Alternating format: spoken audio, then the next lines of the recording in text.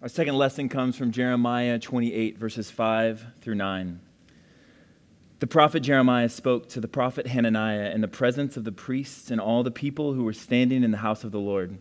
And the prophet Jeremiah said, "Amen. May the Lord do so. May the Lord fulfill the words that you have prophesied and bring back to this place from Babylon the vessels of the house of the Lord and all the exiles. But listen now to this word that I speak in your hearing and in the hearing of all the people. The prophets who preceded you and me from ancient times prophesied war, famine, and pestilence against many countries and great kingdoms.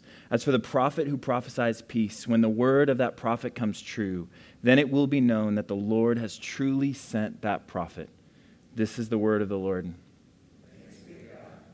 Let's pray. Jesus, thank you so much for your presence in the Holy Spirit this morning.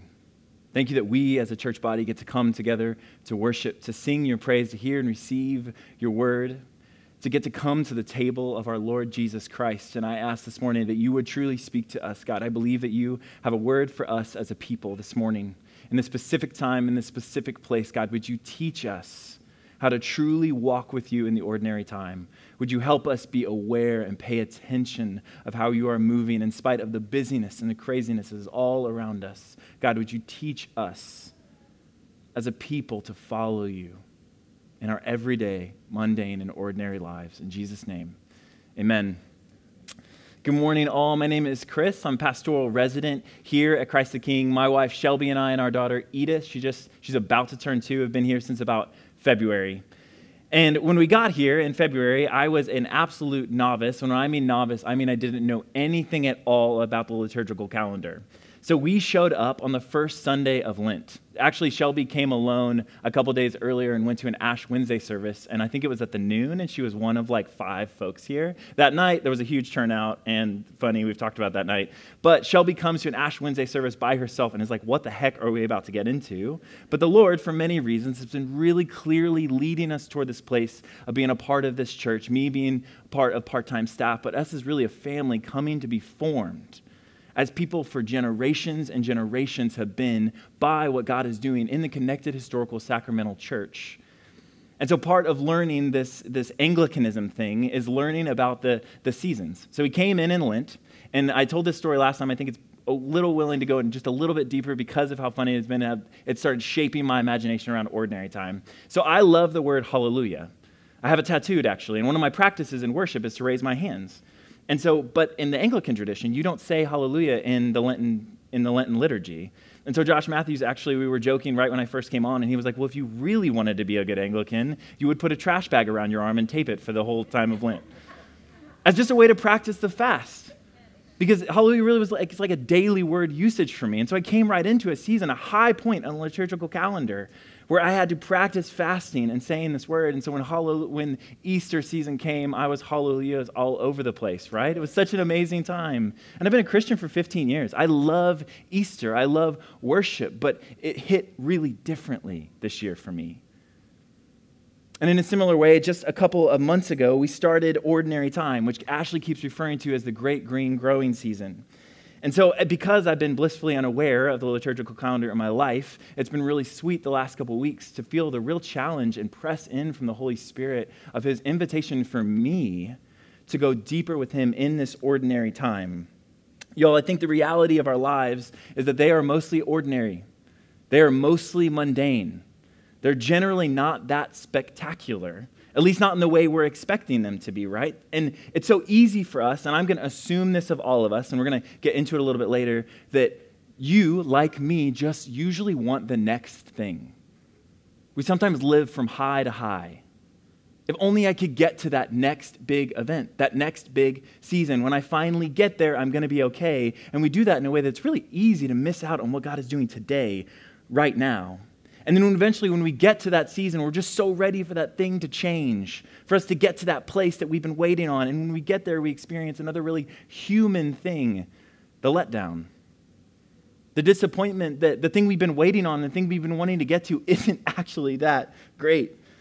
And so while I'm a pastoral resident here part-time, my other job, I work in retail and helping brands succeed in big retailers. And so I'm an account manager by title, but really at the heart of my job, I'm a data analyst.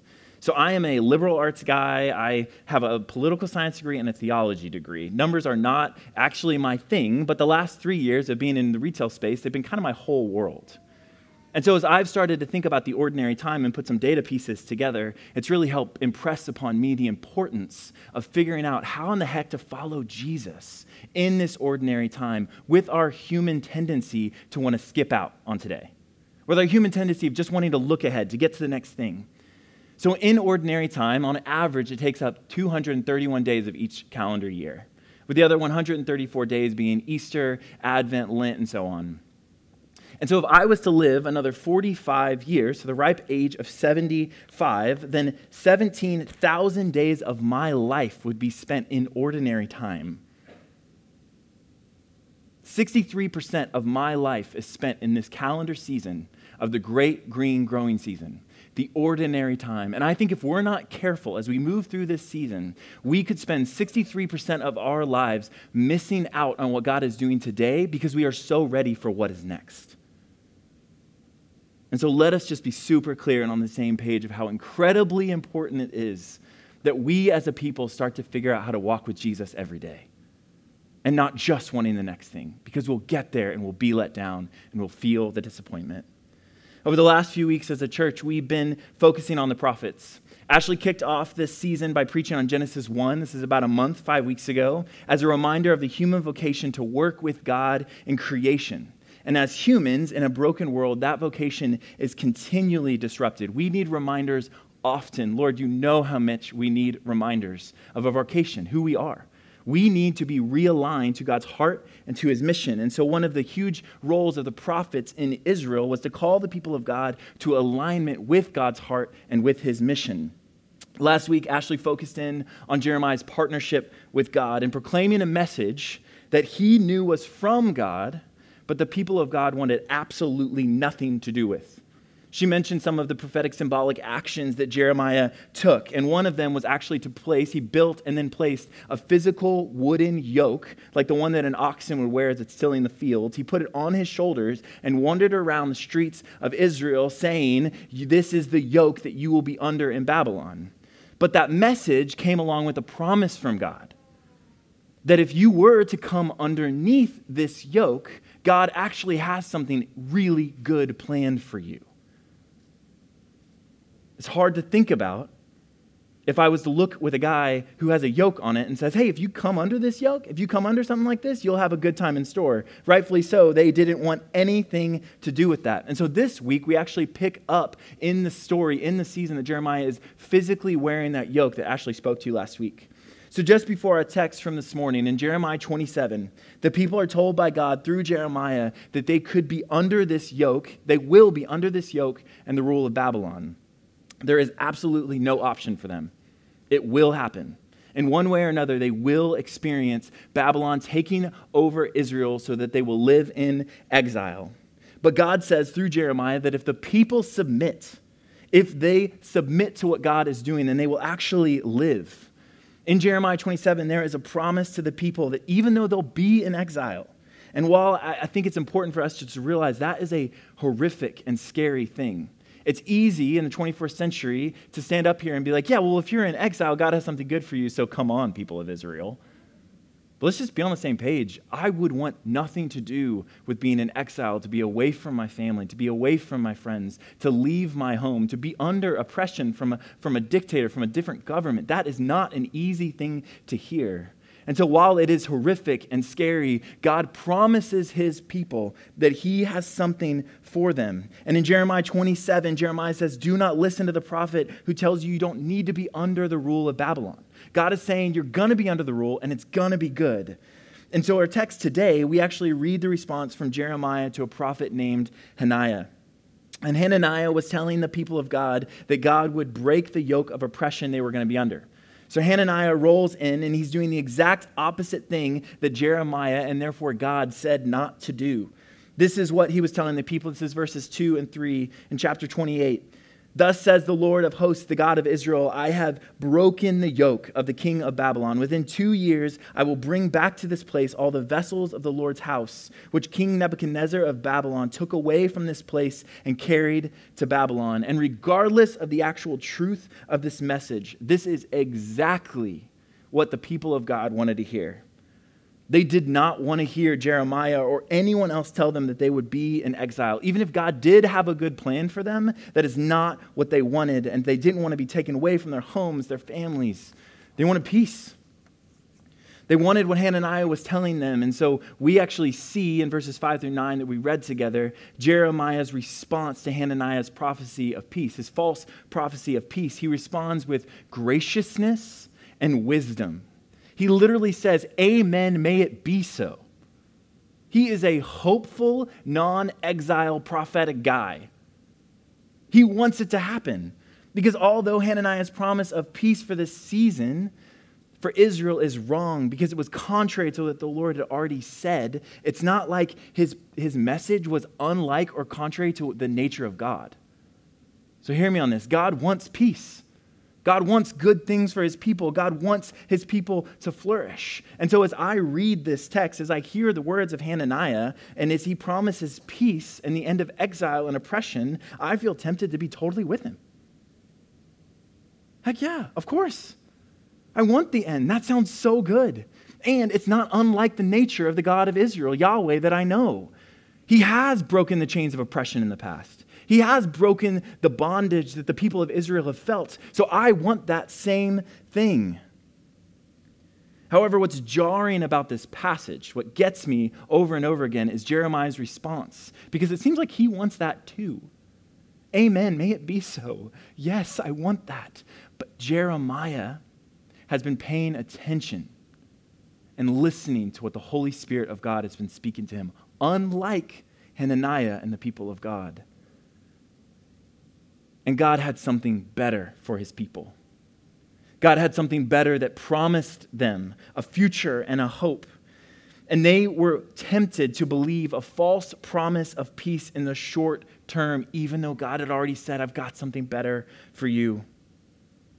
And so while it might actually be outside of the realm of conventional and cultural wisdom, the better for them means they'll be in exile because it will actually result in them aligning with God's heart, his purpose and his mission, his kindness towards them. It will be more purposeful and deep and good, even though it seems so opposite from what they think should happen. And I think if I'm continuing this thread of honesty, and as I look at Israel's response in this story, I really do want to fall into the temptation of believing in short-term peace regardless of what God has already said. Because it is so easy for us to read these texts, like I just said a moment ago, and go, oh, okay, Israel, here it is again. Didn't y'all just do this like three years ago? Didn't y'all just have the same problem 10 years ago? And then I'm looking around and thinking my reality of, oh, I just had this happen to me 5 minutes ago, and here I am complaining again. And so may we feel the weight of Israel's temptation this morning to believe in a short-term vision of peace, because when it really comes down to it, we want to hear what we want to hear from a message like Jeremiah's or Hananiah's. We do it every single day, whether it is the things of God. Maybe it's an issue in life that we so desperately want to see differently on, that the church does, or that God does, or that we know to be true. Maybe it's in our work lives or our family lives. We hear what we want to hear as a people. And so as I've been reflecting on this propensity of human beings to do just that, to hear what we want to hear, I think there are a couple things we can outline together this morning that would make that pretty clear for us moving forward. First off, we often hear what we want to hear because we want the easy way out of something. For the Israelites, the reason they ended up listening to Hananiah over Jeremiah was because they wanted the end of exile immediately. They didn't want to wait for God to fulfill whatever plan he had for them. Regardless of the past provision that he had done for them, regardless of what they knew from him, they wanted the message they wanted to hear. They wanted freedom now. Later in the text in Jeremiah 28, Jeremiah actually confronts Hananiah. So this is 2 years after he makes the prophecy. And if you'd remember, in verses 2 and 3, Hananiah says, in 2 years, God will break this yoke. And so Jeremiah waits 2 years. Remember what he said? May it be so. May it be true. The hopeful non-exiler. He waits 2 years. That word does not come true. And so at the end of our text, he actually confronts Hananiah with the truth, the reality. And we know from that text that the people of God chose to believe Hananiah over Jeremiah. And because of that, they actually invited on themselves harsher punishment. So Jeremiah had this yoke, this wooden yoke that he wore behind him. And when Hananiah said that God would break that yoke in a dramatic display of only the dramatic kings would know how to do, he takes the yoke and he slams it down on the ground. He breaks it. In this big display of this is what God is going to do to the yoke. Jeremiah waits 2 years and then comes back and says, because you have broken that yoke of the wooden oppression, you have gained and earned a yoke of iron. Because we see a picture of a people who chose to miss out on the season that God had for them because they wanted the easy way out. They wanted something different than they knew that God was offering them. And I'm really not trying to say this morning that it's easy or that the easy way is always the wrong thing to do. And I think as people, we know that God has something better for us. So when we as a people know that God has something better for us and we get into a situation that is hard and painful, the temptation is that when we choose the easy way out, we choose to dismiss the work of God in the moment. We want an end to the pain. We want an end to the hard marriage or the relationship, to the sexual angst or the loneliness. We want an end to the things that we think are bad. We can convince ourselves so easily that what we need to do is actually good, when in reality, it could bring complete destruction on ourselves and the people around us. Because we want the easy way out. Is that the affair? Is it pornography? Is it cheating to get ahead in school for our students or our adults in grad school? Is it fudging that number on the report so maybe you can just get it done really quick? Or maybe because you think if I make this a better story, I'm going to get a promotion faster. But God offers us something that is so much better when he allows us to walk with him and align our hearts with his mission. There is depth offered when we choose to press into listening to God in those moments instead of choosing the easy way out. And secondly, I think we tend to hear what we want to hear because we just want the next thing. This is what I was alluding to at the beginning of our time together. If 63% of our lives is made up of ordinary time, we as humans have a deep and driving tendency to just want the next thing. Maybe I think it's just discontent because at some point in our nature, we just get bored. We get tired of something, and so we convince ourselves that life is made up of high points. The seasons that are important, that are exciting. We want to get to the next thing, so I'm easily going to miss out on what's here. And so when we are placed in a situation of life that is hard, we choose to look forward. We focus on the holiday or the vacation or the job change or the birthday or the summer break or, Lord knows, the weekend. And if we do that, we sometimes miss out on full days or weeks or even months of our life and what God is doing right now within us. I love the fall. I love when the leaves change. I thought about how sappy do I get with this, Lord. I love football, crisp weather. I love Oktoberfests, am I right? I love the start of the NBA season and college basketball coming. My birthday's in the fall, it's cool too. Our wedding anniversary is in the fall, that's cool too. I love the fall, and I'm so ready to get there. Even now, like this morning, I was sitting outside preparing for this and thinking like, Lord, I'd like to get to the fall. It'd be a lot nicer on my porch. But the problem is that when I get to the fall and that second or third week in October rolls around and the leaves start to change, my favorite part of the fall is the leaves. And in Fayetteville, God puts on a show every year, does he not? And so when those leaves start to change, what I find is that I actually all of a sudden get to a place where I'm so worried and anxious about the leaves falling off that I miss the whole thing. I cannot be the only one here that does that, right? Oh, did y'all see that red maple on Maple Street? It was sick.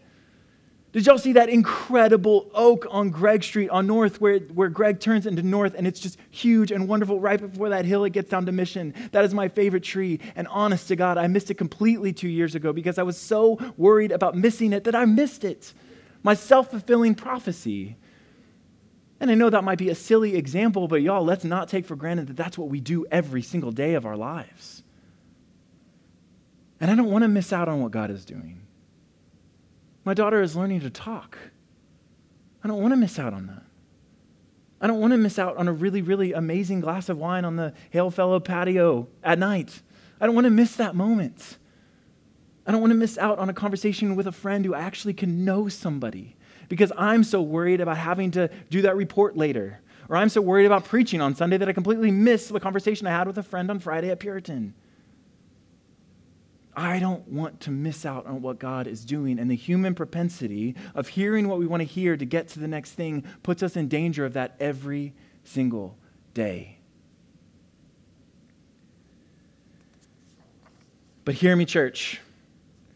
The gift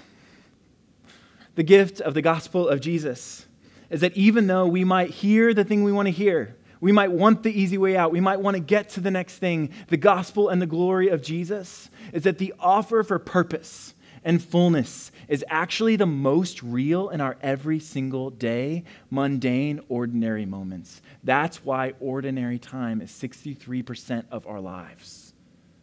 It is the great growing season because there's actually growth offered in the ordinary. So how do we get there together? How do we get to the place where we want to know God in the everyday, in the mundane, in the ordinary? And I think it's reframing the concept of peace. So in our text, Hananiah actually speaks to peace, but both he and the people of God saw that peace that he spoke of, the end of oppression, as actually like the easy way out. He spoke of the peace as an end to the conflict. Peace for the people of God in this moment was actually the next season.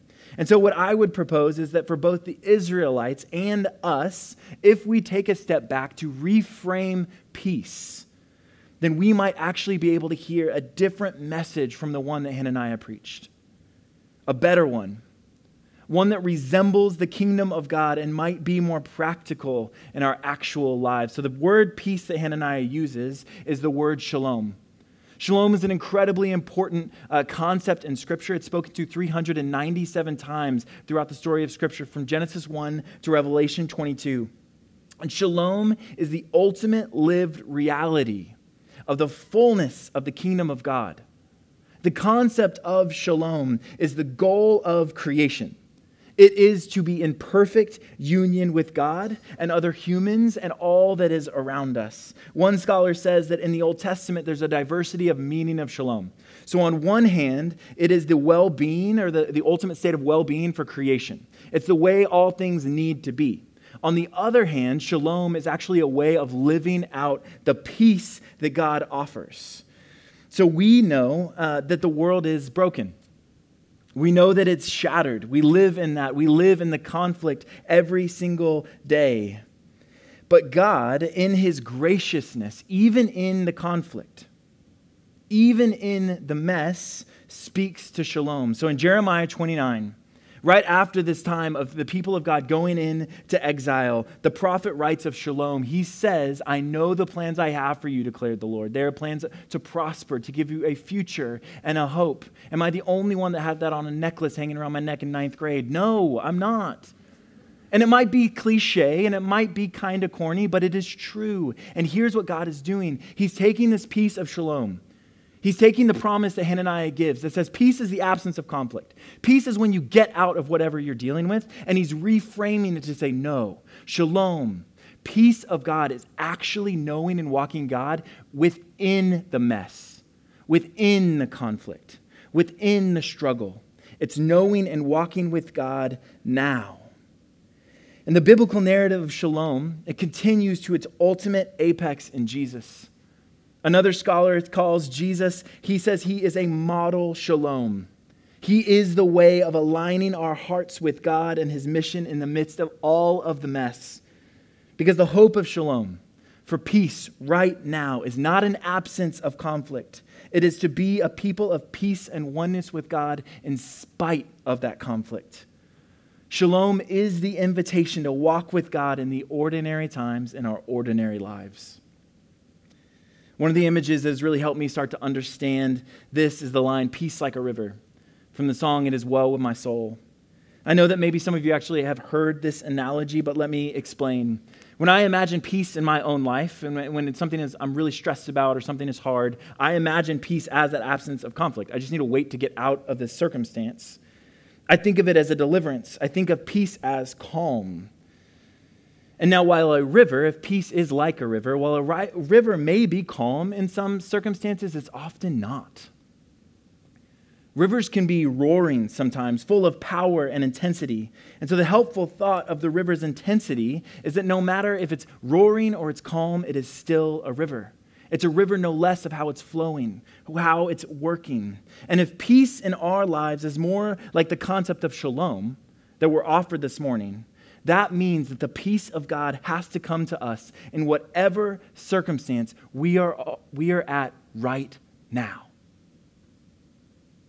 We cannot afford to wait on the absence of conflict, to know the peace and the shalom of God. And praise the Lord, hallelujah, great news, church. We don't have to.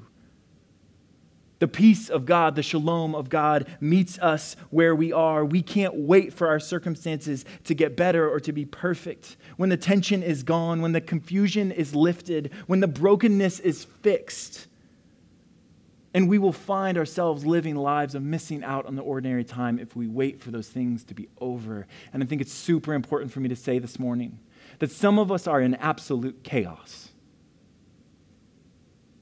Now, some of us are in chaos because of our own decisions, because we wanted the easy way out or we wanted the next thing, and I want to give credence to that. But even more than that, I want to say this. I think some of us who are in chaos because of no fault of our own. It's because life is hard. It's messy. And other people make decisions upon our agency that forces us into a place where we cannot know the absence of peace or the absence of conflict. And so if that is you, Jesus sees you this morning. He knows you. And the invitation is to walk in shalom and to walk with him daily, no matter what you're feeling, no matter the chaos that you know and are experiencing. The invitation for us is to reframe the shalom of God, to be more like a river. No matter the intensity or circumstances, may we know that truth. It's not easy. It's not if you try hard enough to know the goodness of God. It takes practice. And we're willing to do that together as a church, to step into practicing and pushing forward to know that. The gospel of Jesus is offered in our ordinary and mundane and regular lives. I like to think of the people in the New Testament that were receiving the words of the apostles for the first time. They had such different lives than us, but at the end of the day, they were still just human beings. But many of them were born into the same home that they would die in. And many of them lived under the same roof with all the generations of their families. They worked the job, maybe they cared about it, maybe they didn't. And when they received the gospel of Jesus, the truth that came to them through the birth, the life, the death, the resurrection of Jesus, the truth that they could actually be redeemed from anything holding them back from God, and they could be filled with the Holy Spirit just in the same way that the prophets of old were. The beauty is that they could do it right where they were. And that same thing is true for us today. Now, while God might do something spectacular in our lives, and may it be done in the name of Jesus and the power of the Holy Spirit, the reality is most of our lives will be spent in the ordinary, and may we come to know Jesus in that. The last couple of months since I have, turned Anglican, I started participating in the daily office. It's a series of prayers for morning and night and other times throughout the day that are based on the Book of Common Prayer. And Anglicans all over the world pray these prayers and read these scriptures together. And so I've been reading them every morning. At the very end of it, there's a general thanksgiving. And there's a super simple just phrase of that prayer that has started capturing my heart, especially as God has pushed me and challenged me to start figuring out how in the heck to follow him in ordinary life. It's this: May the Lord give us such awareness of your mercy, because maybe more than anything else, what we need on a daily basis is awareness of his mercies. So that when we are tempted to take the easy way out, which you totally can, that is offered to you, that is free to you. But when you are come to a place of wanting to take the easy way out, wanting to look at just the next thing, if we are aware of his mercies daily, we're that much more likely to choose to listen to God instead of the other thing. To listen to the message of Jeremiah instead of Hananiah.